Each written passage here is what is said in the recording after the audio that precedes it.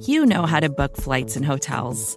All you're missing is a tool to help you plan that unbelievable travel experience. That's why you need Viator. Book guided tours, excursions, and more in one place. There are over 300,000 travel experiences to choose from, so you can find something for everyone. And Viator offers free cancellation and 24/7 customer support for worry-free travel. Download the Viator app now and use code Viator10 for 10% off your first booking in the app. Find travel experiences for you. Do more with Viator.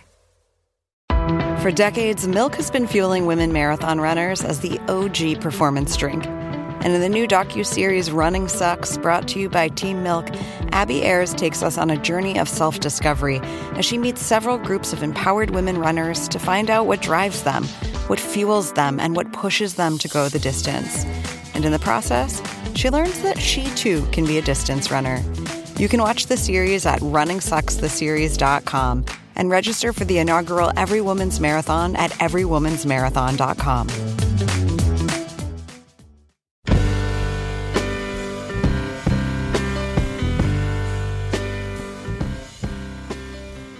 Hey, welcome to the Longform Podcast. I'm Max Linsky, and I am in Austin with Evan. Hey, Evan. Hey, Max. Aaron's not here. Aaron's on vacation, Mexico. Josh Behrman actually was supposed to be in Austin. His flight got canceled. Yeah, it's next week. He'll be here next week, probably. Josh will be, I'm sure, on the podcast next week. I'm looking forward to Josh's triumphant return / start. Evan, who did you just talk to in this exact office that we're sitting in? Given that we're in Jake Silverstein's office, it's probably appropriate that I spoke to Jake Silverstein, the editor-in-chief of Texas Monthly, who is also a writer for Harper's previously and has a combined work of fiction and nonfiction called Nothing Happened and Then It Did. As someone who's awkwardly sitting in the room while you talk to Jake, it's a really good interview. I think you guys are really going to enjoy it. We'll see. We'll see about that. Do you have anything to plug? Anything you want to talk about? Well, we still have the Atavist story, The Sinking of the Bounty by Matt Scher. The people, they love that story. Yeah, people are loving that story because that story is really, really good. Yeah. You guys should do more shipwreck stories. You should start like a shipwreck imprint. We Just lost at sea, castaway, shipwreck stories. 2 out of our last 3 have been on the ocean. I think we might need to go terrestrial. Max, who's our sponsor this week? When I'm at land or on sea, our sponsor this week is Tiny Letter. Thank you, Tiny Letter, for continuing to support this podcast. And thank you, Jake, for letting us invade your office to do this.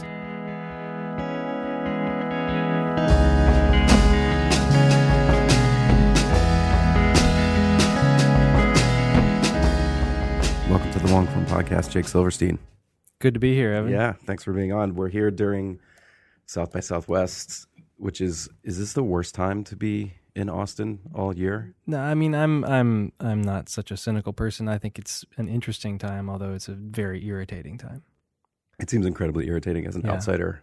But it's something interesting to observe. You know, it's like when the exotic birds fly into town on their on their winter migration. Some of them are prettier than others in terms of their impact on the city, I imagine. Yeah, yeah.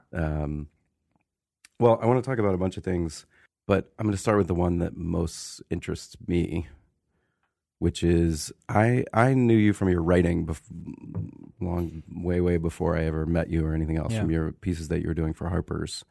And now you are running what is probably without argument the most successful and nationally acclaimed regional magazine.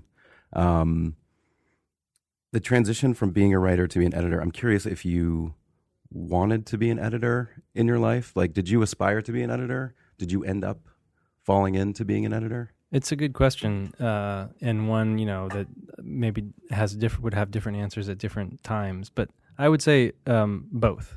Mm-hmm. I would say the big downside for me of editing this magazine is that I'm not writing right now. I just don't have the time for it.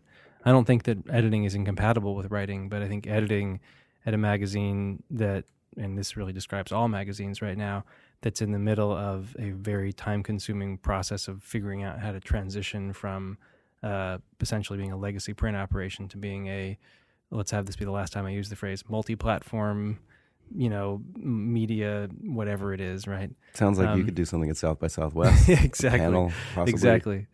But that transition, and figuring out the digital side of our business and, the editorial piece of that is very interesting, and I'm enjoying it, but it also is incredibly time consuming. So I think being an editor of a magazine at this moment in time turns out to be somewhat incompatible with writing. And so that's, to me, the big downside of this job, is that I'm not writing as much as I'd like to.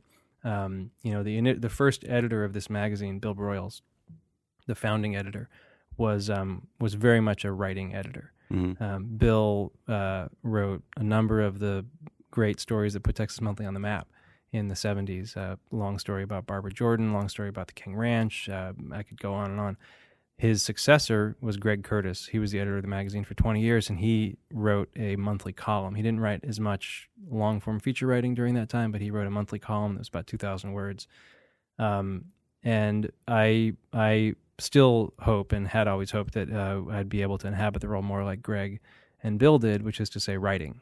And so far there's just been way too much to do for that, but I'm an optimistic person, so we'll get there. And when it comes to the digital part, I was reading the editor's letter that you kind of issued when you redesigned the website, which is not that long ago. Yeah, just about a month and a half.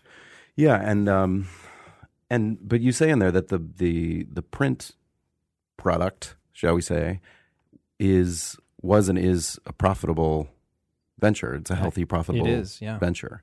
And so what's the level of pressure to make something happen digitally, given that's true? No, I mean, it's a good question. So it is a profitable venture, but I mean, to me, sallying forth with, energy into the digital space isn't just about finding another revenue stream to bolster this operation. It's also about finding an audience for the great, often long-form work that we do. I mean, you guys have shown, among others, that there really is an appetite for long-form work online.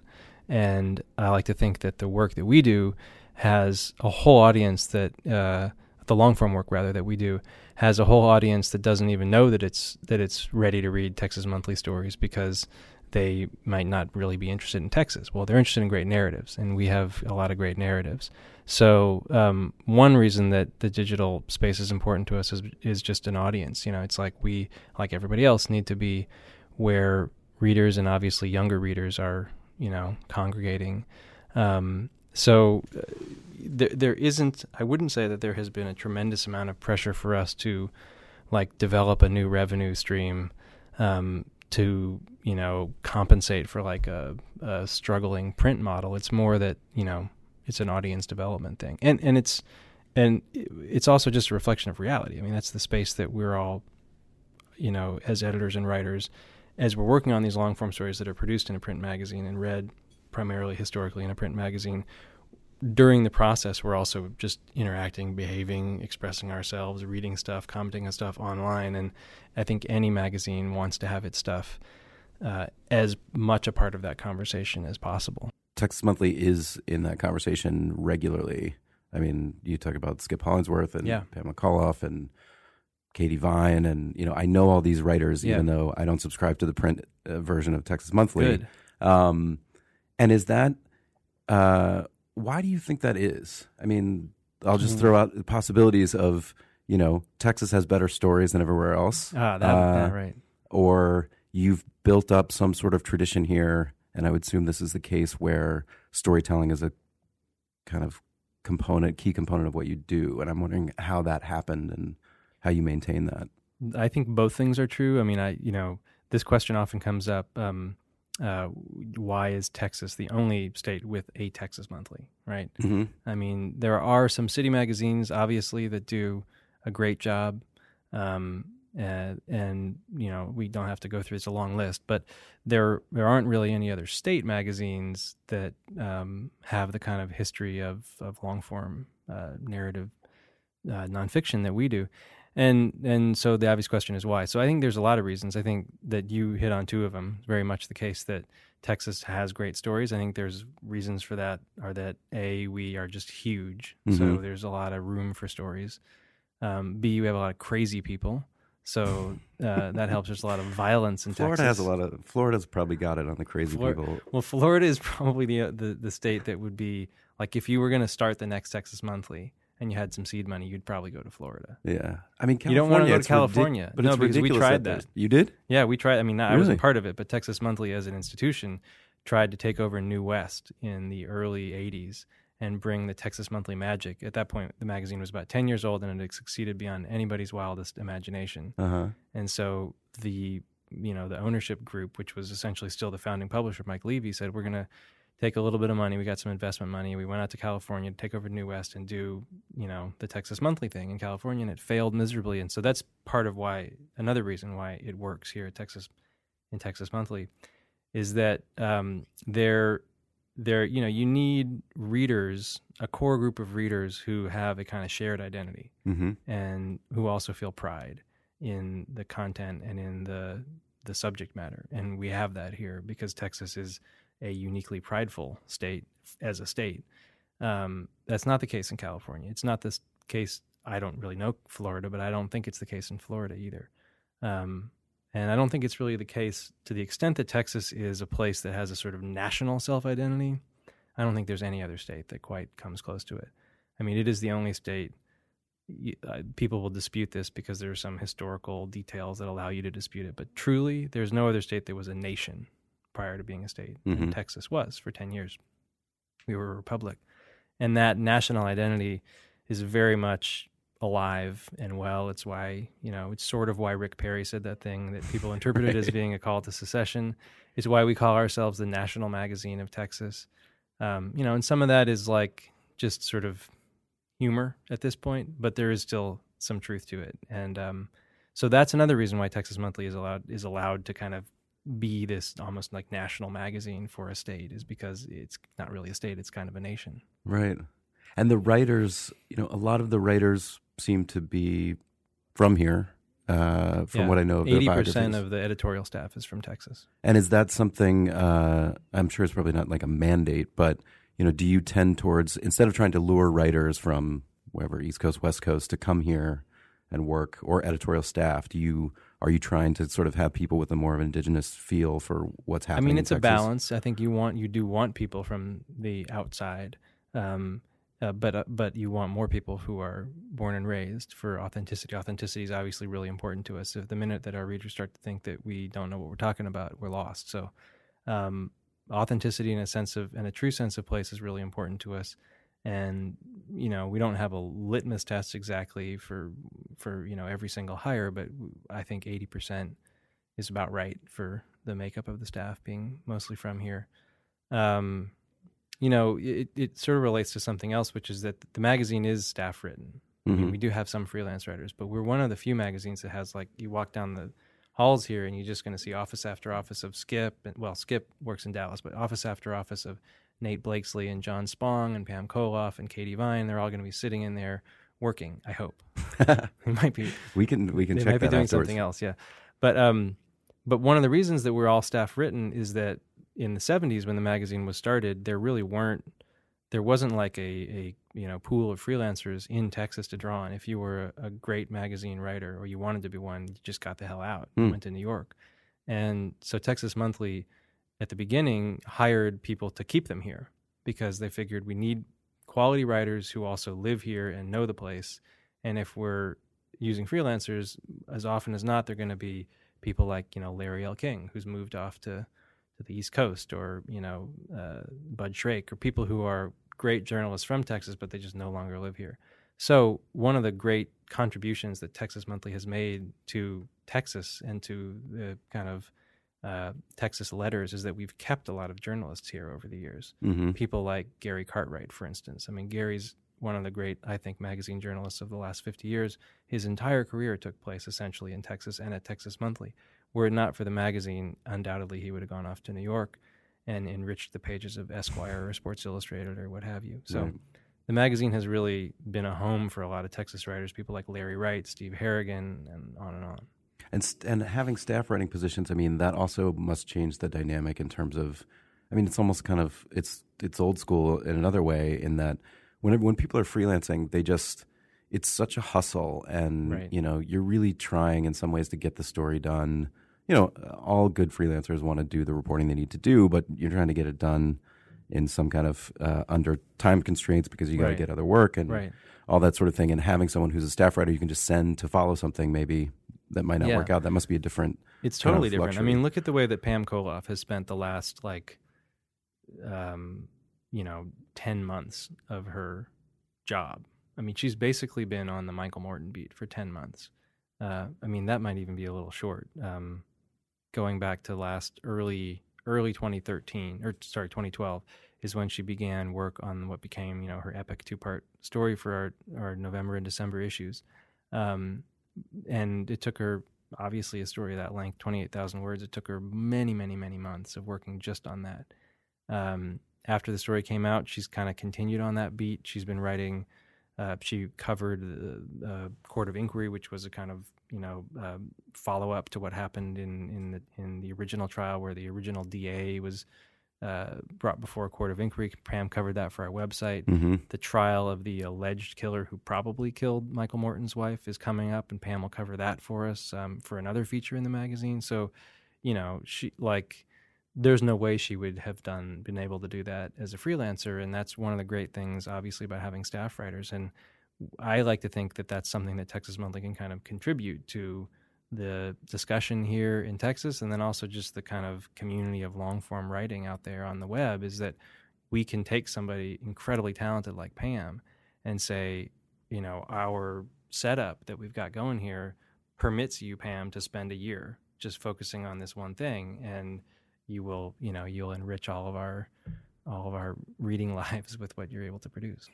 Do you still edit features? Do you actually? I do. Yeah. Do kind of Probably more than editing? I should. I mean, because I have so much else to do, but I love to edit features. I mean, I probably prefer most of all to write features, but no, I very much like to edit features, and I like to work with the writers that we have here.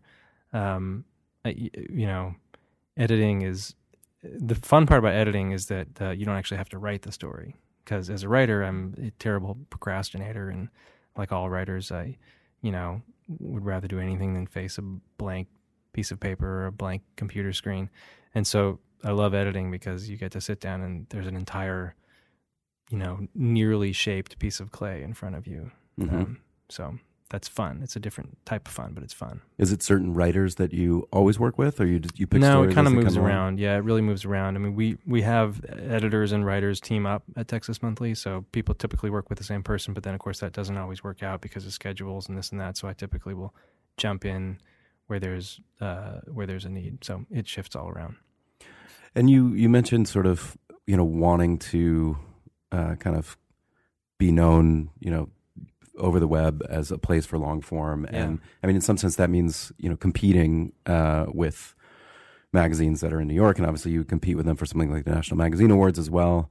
But do you feel like, I mean, there's been a kind of like rich vein of national level stories that originate in Texas over the past like 10 years, from like Lance Armstrong or Rick Perry briefly, George W. Bush, obviously.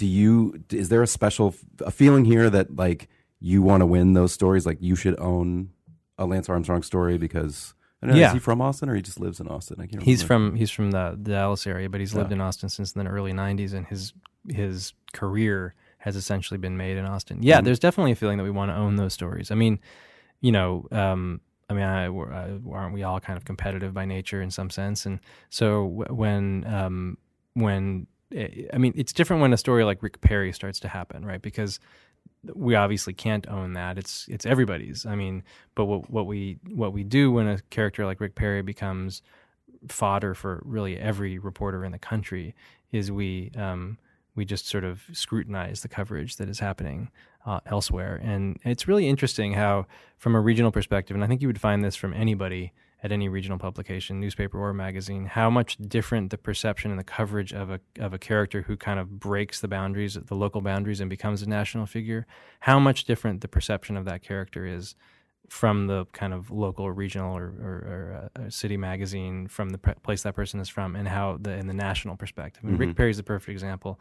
There's just a real gulf between the way that we write about Rick Perry and wrote about him during his presidential campaign. I almost said presidency. We almost slipped into an alternate universe there. That was going to be worth just the rest of the podcast. Just discuss what happened during the Rick Perry presidency. Rick Perry presidency podcast. That's a great business model.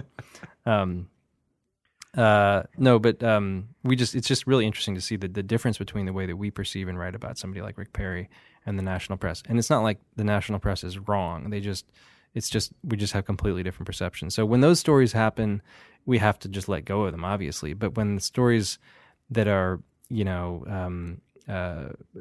closer to home, I mean, there's been some great stories from some other magazines about the border. Whenever I see a great story about the border, I wince because the border in Texas, because I feel like that should be ours. And, I don't think we cover it enough and we should cover it more. And so when I see a great story in Esquire, let's say, about somebody walking the length of the border, I think, damn, that should be ours.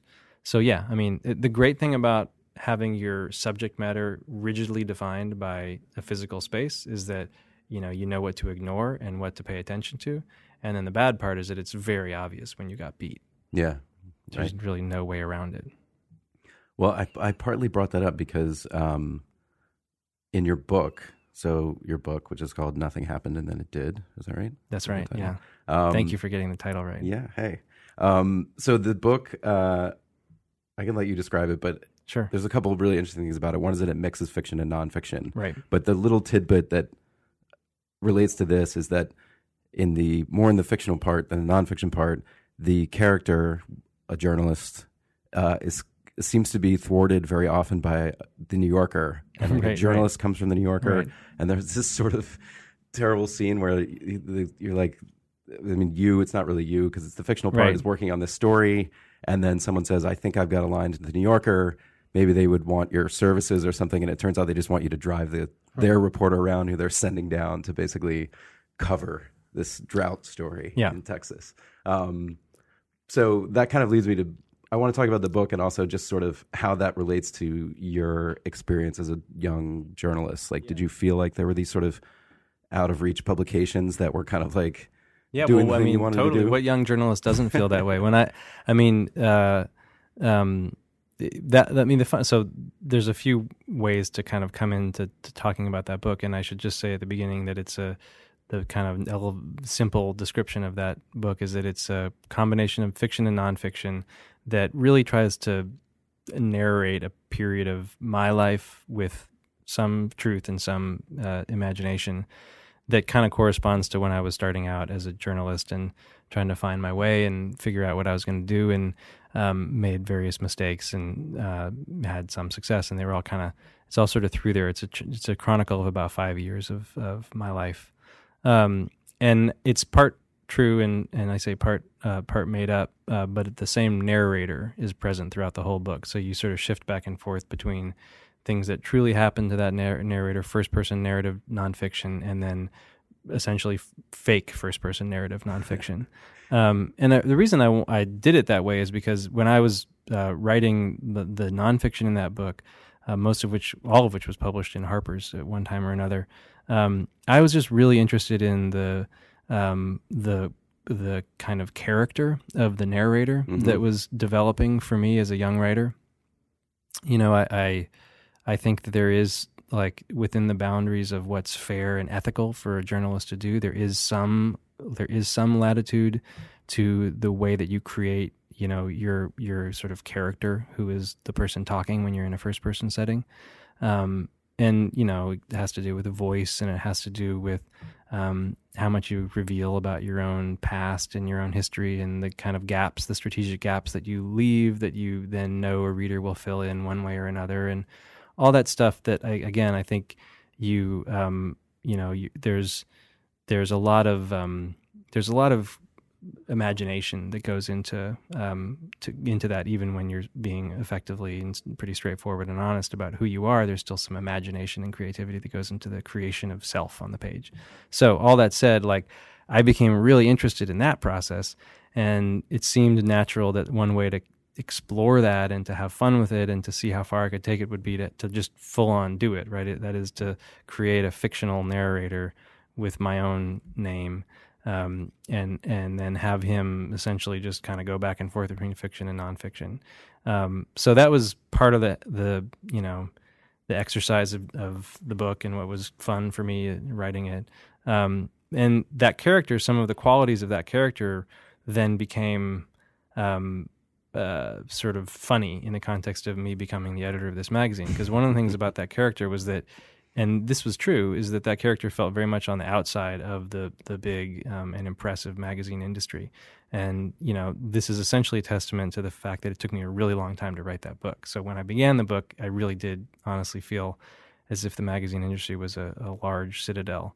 Were you already at Harper's, or some of those pieces you started? I had interned at Harper's, and so I wasn't like some babe in the woods, but still I had interned at Harper's and done a little bit of freelance work there, and then I'd moved out to Marfa, which is in West Texas, to write for the small town newspaper out there, which was kind of just like a let's see what happens kind of deal.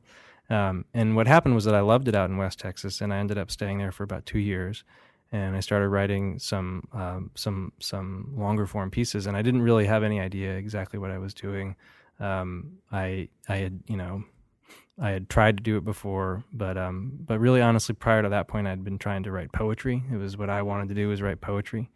So I was writing poetry, and then I went and worked at this newspaper. It was a very strange career path, but then I started trying to write this long form stuff, and I had ins at Harper's, but aside from that, I felt as if the industry was full of people who were doing something that I didn't really know how to do yet. Mm-hmm. And so and I think that's actually like the person who is a novice trying to figure something out and making mistakes, but very sincerely trying to find meaning in the world, is a really good kind of frame of mind to write nonfiction from. Jeff Dyer, who I love, who's nonfiction I love, says Jeff Dyer's my favorite. Yeah, well, so he comes to projects, he intentionally chooses subjects that he knows nothing about, photography, jazz, whatever, and walks in the front door as a kind of gate crasher. Like, I don't know anything about jazz, let's start trying to figure it out, and then let's put in the narrative my mistakes and my efforts to figure out the thing that I'm trying to figure out. And I think that's a wonderful way to write, because the reader finds a proxy on the page for his or her own effort to understand what you're talking about. And I dislike expertise. I like people to cop to their shortcomings as narrators and then try to overcome them. So that's kind of what that character was. That was one of the qualities of that character of myself that I developed. Well, it became funny because by the time the book was published, I was editing this magazine, and so my ability to pass myself off as like a sort of naive guy out in the middle of West Texas trying to figure out the magazine business was like totally shot. So like the marketing campaign for the book was just a, mishmash. It had a Hollywood ending. No one would believe that ending if you read the book as it is. Right. It would be, if you tack that on, by the way, as an epilogue. Well, it effectively was tacked on because it was in the bio. Right. So, yeah. But it does, those pieces, the Harper's pieces that are contained in there in some form, they do have this quality of sort of like exploration without necessarily reaching the goal. Mm-hmm. I remember reading the Devil and Ambrose Bierce, which is in there as a chapter, and when it came out, and it's like this mystery that you're trying to solve, where is Ambrose Bierce buried, and can you find it? Right. And then it just it ceases to matter whether or not you find him in some sense, or right. Whereas most magazine stories are really trying to solve a problem, and if it doesn't solve it, it probably gets killed. Right. Yeah, I guess it's totally a cliche to say that stories about failure are as interesting as stories about success. That's definitely a cliche, but it's sort of true. The story that was the biggest inspiration for that story was Dennis Johnson's Killed story about looking for Charles Taylor in Liberia, which the New Yorker assigned. The story was a disaster in too many ways to explain, but it was a total disaster. And so they killed it, and I don't know how much time passed, but a significant amount of time passed. And then Harper's ran it in the form of him like copping to all the ways in which it had been a disaster. And I was having a lot of trouble writing that Ambrose Bierce story because I had failed, as anyone would have seen that I would. I had failed to dig up the corpse or the bones of Ambrose Bierce. And I was having trouble kind of figuring out how to tell that story, and that Dennis Johnson story was the thing that made it clear. So I mean, again, there's a perfect example of a story where he just like lays himself before the reader and says like, I knew nothing about Liberia. And in fact, I shouldn't have even gone, because by going, I got all these people in trouble who helped me. And I feel terrible and I have all this guilt, and I'm back in America, but I'm going to write this story. And it was a very interesting piece, and in which he really laid out all of his shortcomings. Yeah, I can see that your piece has that same sort of quality to it. You sort of, at a certain point, you're like looking for Ambrose Bierce, and then you're actually looking for the devil, and you're sort of going to people and asking them, do they know where the devil is? And right. And I like it when the reader is like, there's a couple layers of things happening, right? Well, one is that I like it when the reader is perceiving through the narrator the reality that the narrator is trying to describe, and has a slightly different understanding of it than the narrator does. So that's kind of confusing. But what I mean to say is that like the narrator is a part of a scene, and so the narrator is describing the scene as a part of the scene, and is maybe feeling a little embarrassed by his lack of knowledge about something, or is feeling, in the case of that story, a little credulous, a little maybe too credulous about some of the things that he's hearing and seeing, and the reader is both getting the entire story through the narrator, but also maybe understanding it slightly better than the narrator.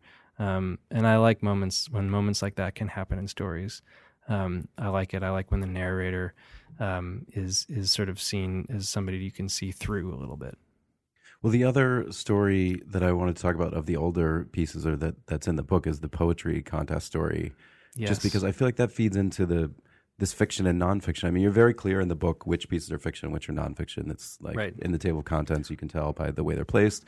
But that's one that if you actually publish them straight through, people would think, you essentially go to this poetry competition, which is somewhat of a scam, and end up winning, not the grand prize. But, and so were you playing also with the notion of what reads like fiction and what reads like nonfiction? Part of the inspiration for doing the book that way with fiction and nonfiction was that when that piece came out, it came out initially as nonfiction before the book was a thing. Mm-hmm. When that piece came out, I mean, I can't tell you how many people would like take me aside, if we were in a conversation, they'd be like, but, really between us, you made up most of that, right?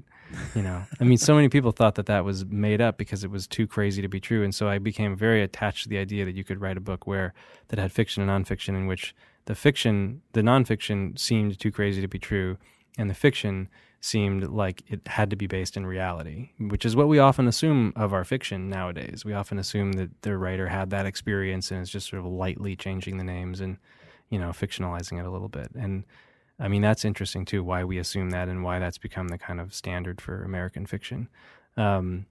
So yeah, I mean, the poetry piece was wild and crazy. And, as a young journalist, it was like stumbling into the greatest material you could possibly imagine. And it seemed unreal, being a part of it. It was, for people who haven't read it, it was the Famous Poet Society was the name of the organization. So already it seems like I'm making that up. And its annual convention was a 3-day affair, featuring all sorts of like teachers, poetry teachers, all of whom were like B and even C movie celebrities, at a casino hotel in not Las Vegas, but Reno. So the whole thing was like pretty amazing. But there's also someone pulling you aside and saying, come on, how much of that is real, is both sort of like the ultimate compliment for someone who's writing nonfiction, but also it's the statement of the inverse of what you said about fiction, in that is it something about our times where, enough has happened totally where people kind of come to doubt. That's a great point. And that's why I wanted to, in the book, really clearly identify what was fiction and nonfiction, because, it did occur to me at some point, well, why even label it? Let's just like put aside the labels and just, let it all run free. But I wanted people to understand that the nonfiction was written with the kind of standards that we bring to nonfiction, the factual standards that we bring to nonfiction, which of course makes it harder and easier in different ways. And I think you're right. I mean, people have come to first of all, people have come to assume that a lot of nonfiction that certain elements of nonfiction might get made up, right? That's just become a problem. And then, like I said before, people assume that fiction is based in reality so often. And people have I think, because of the fake memoir scandals that we've seen, people have become so demanding of their nonfiction that, everything must be scrutinized. There's just a higher level of scrutiny that we bring to bear on our nonfiction than what we bring to bear on the actions of our federal government, practically. It's become this obsession, which I don't know what to think about that, but it's definitely truthiness in nonfiction has become one of the subjects of our times, I think. So you talked about when you started the book and the pieces in the book, you were sort of this outsider looking at this citadel and trying to get there, and now you're here. We're sitting here. Here we are. Has a really nice view of the nice view, yeah. State capitol. So how did you do that? Would you recommend to a young journalist that they go to the smallest possible town they could come up with and work for a tiny, tiny newspaper? That's a sort of 1960s, 1950s journalism approach. Well, I'm not good at giving advice, because when I graduated from college in the late 90s and spent a year working at Harper's in New York, and then hightailed it to West Texas, and then, we've sort of talked about what happened after that, but that was in the late 90s. The journalism business is completely different from what it was 15 years ago. And entering into the journalism business, the pathways by which one does that are totally different. That said, I would recommend what you just suggested to anybody. I think, first of all, you go work for a small town newspaper or any kind of small newspaper, and if your intention is to write long form, like a literary long form nonfiction, writing for a newspaper just gets you over some of what might be your precious impulses as a young writer, that you just have to finish it and get the job done, and realize that there are there are only so many times you should be going to the thesaurus in a single paragraph. But then also, I think it's valuable to go someplace where you're just way far away from other people who are trying to do the same thing as you. But then how would you say you sort of developed your own skills at the longer form? You're working in a newspaper. Was it through reading? Was it through totally through reading? Out? Oh yeah, through reading. That's how any writer in any medium or any genre develops real great skill, is just by reading and imitating, and combining different imitations and finally finding something that works for him or her. I think reading is very important, and then obviously just doing it over and over and over again is really important. I was lucky. I had a really great editor that I got to work with early on at Harper's, Ben Metcalf, who's no longer there. But Ben was a great editor to me and many other people. One of the great editors was, for a while, I think one of the great editors in magazines. Ben's no longer there.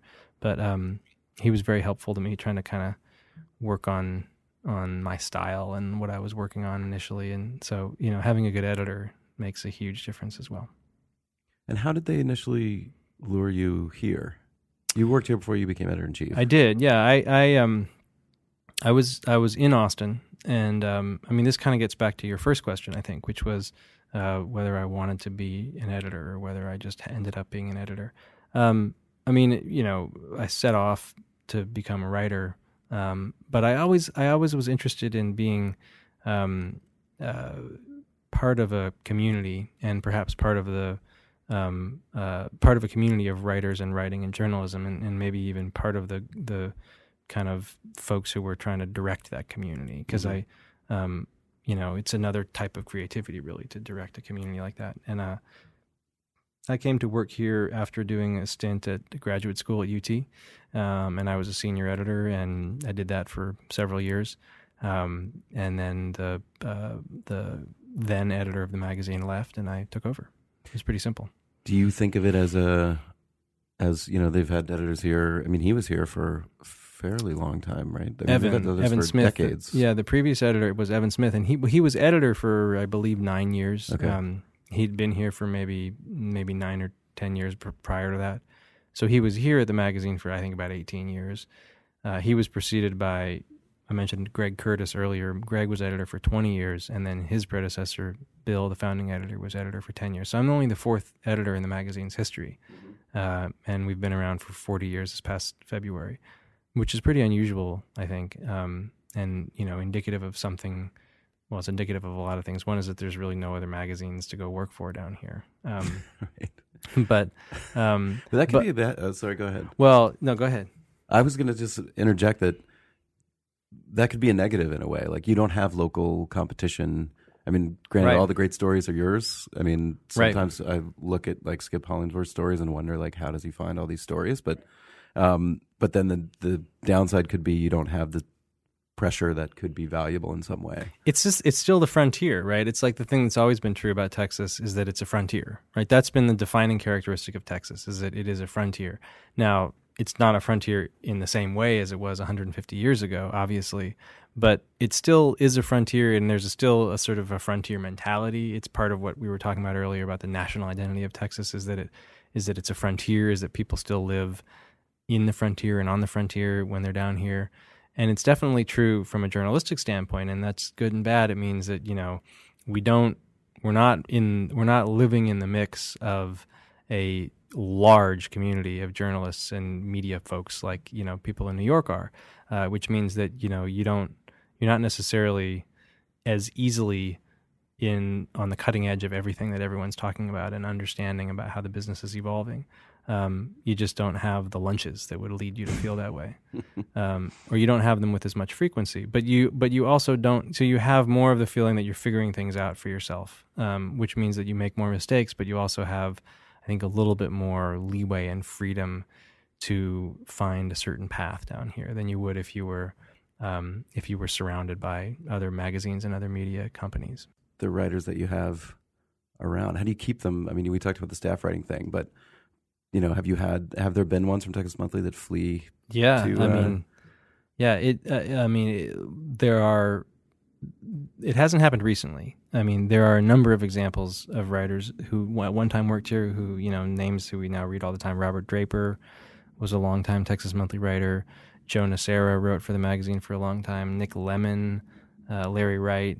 So yeah, I mean, definitely people leave the magazine. I mean, I try not to have them leave because I think we have an incredible staff here, and one of the ways that we I think keep writers here is that this is a writer. We always say this is a writer's magazine. It's been kind of the mantra of Texas Monthly for years and years and years, and what it means in practice is that for the most part, story ideas come from the writers. So it was Pam's idea to do that Michael Morton story. It was Skip's idea to do the still life story, Skip Hollingsworth's idea to do the still life story that won the National Magazine Award. And on. Writers tend to generate, I'll put it this way, the best stories are the ones that the writers generate. Obviously, we do assign pieces, and there's certain things that we think we need to have in the magazine, and so we'll go find somebody and force them to do the story. That might wind up with a good cover line, but the best stories are the ones that originate from writers finding stories. I mean, Skip, this is what I love about this place. It's like the story of how Skip found that still life story about the football player high school football player who was paralyzed and lived his entire life in his bed, basically. That was an obituary in the local news, but why he knew that it would be interesting is that the kid was from his neighborhood, Preston Hollow, in Dallas, and he'd been driving past this house forever in his neighborhood, and his neighborhood is a pretty wealthy neighborhood, or at least it's become wealthy in the last 20 years or so, and a lot of homes have been torn down. Old, sort of more modest homes have been torn down and replaced with McMansions and that sort of thing. And there was this one house that he always drove by that hadn't been torn down. It was kind of, scrappy, and it needed a paint job, and the lawn was in need of watering and all of that. And it just got worse and worse and worse. And Skip always wondered, driving past it, who lived there.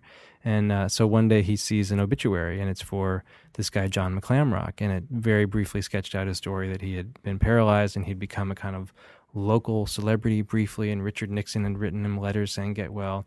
And that was the house. And he suddenly understood that this incredible story had been happening in this house that he'd been driving past. and that if he could figure out how to get in there, there would be an amazing story there. And so, I mean, obviously, that's a story that is kind of coming out of his life, his natural life. That's not a story that I could possibly have assigned to him, right? And those are the best stories, and it's also why this whole model here works of having people who live here, who just walk around the streets here and see things, and who are great journalists and have these little sparks of inspiration. Mimi Swartz working in Houston, this happens to Mimi all the time. She sees things and she experiences the city in a way that leads to these great stories that she writes. And so hopefully the fact that we give writers the kind of freedom to behave that way, to let inspiration come to them and to be creative in their search for stories, and to not just sit at their desk and get assigned another profile of Selena Gomez or whatever is although she would be a good story, is one of the reasons that people stay here. All right, well, thanks for coming on. It's great to be here. Great. Thank you, Evan. Yeah, I actually have one postscript. Yes, which we probably won't include, but when we're talking about, like invading the citadel of magazines. That, when I was living in San Francisco, I was an intern at Wired. Yeah. And I was obsessed with writing for Harper's. Uh-huh. Harper's was my favorite magazine. I subscribed to it forever. And an ex-girlfriend of mine had interned at Harper's, and she gave me the name of someone, an editor there. So I started communicating with the editor and sending ideas. And I wish I could go back and find these ideas, because I think they were like the worst ideas ever. And then I went to New York, and this editor was nice enough to meet me for coffee. Yeah. And like explain kind of like what I should try to do. I should try to pitch an annotation, which was like an easier thing to get in. Right. And I pitched a bunch of those, and one of them almost went and didn't work out. And then I got really frustrated, and I thought like, this editor just doesn't like my ideas or whatever. And I never wrote for Harper's, and I still haven't. And I believe that editor is your wife. Really? I think so. Mary Lamont? Yeah. Really? Yeah. In one of your bios, I saw that recently. She was so nice to me. It was like, I was like the kid who had no idea what I was doing. And she was like, all right, let's meet for coffee. I'll like try to help you. And then even that couldn't help me. Yeah. I mean, it's just hard. It's hard to like break into a place. Yeah, it totally is. When you're kind of like, because you're not just clueless. I mean, you might read the magazine, but I was like so clueless about how anything worked, or like what. Well, and I mean, get it over the top, like. Yeah, and I mean, and I still feel that way about the New Yorker. The New Yorker, not as like a writer, but just as a sort of person who observes how journalism is done. That still seems like the kind of the cold and ruthless operation of a brilliant machine that, is sort of like from the outside almost impossible to understand.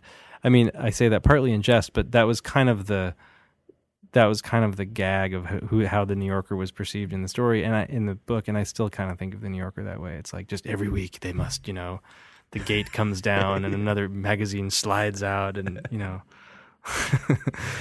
But then now you're running a magazine, so I mean, a monthly though. See, a weekly, I don't understand weeklies. It's just like, I mean, I've never worked at a weekly, and the pace of how they turn stories and how that staff does the work that they do is baffling to me. Yeah. Having always been in a monthly and kind of have this rhythm, it's just it's different. It's a different beast entirely. Yeah.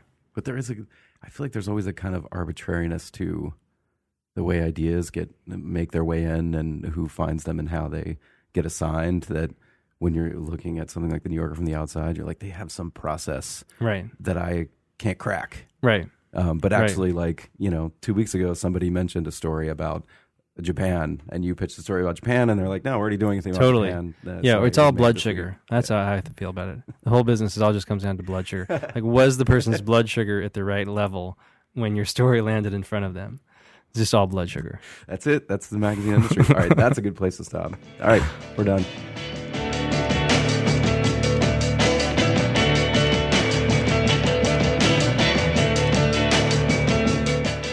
Thanks for listening to the Long Form Podcast. I'm Evan Ratliff from The Atavist. My co-hosts are Max Linsky and Aaron Lammer from Long Form. Our editor is Lauren Kirchner. Our intern is Sarah Mondolari. And we'll be back next week. Our sponsor is Tiny Letter. Thanks for listening.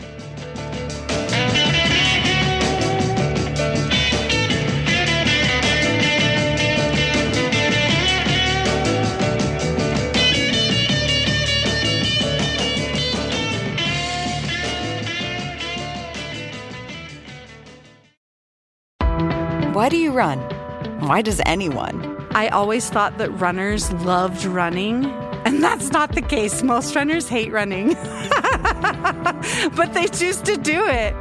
In the new docuseries Running Sucks, brought to you by Team Milk, Abby Ayers learns why women runners everywhere are driven to go the distance. It really is about taking my power back and proving myself wrong. Team Milk is about fueling women's performance and helping them along their marathon journeys. You can sign up now for the inaugural Every Woman's Marathon taking place in Savannah, Georgia on November 16th, 2024. Learn more and register at everywomansmarathon.com.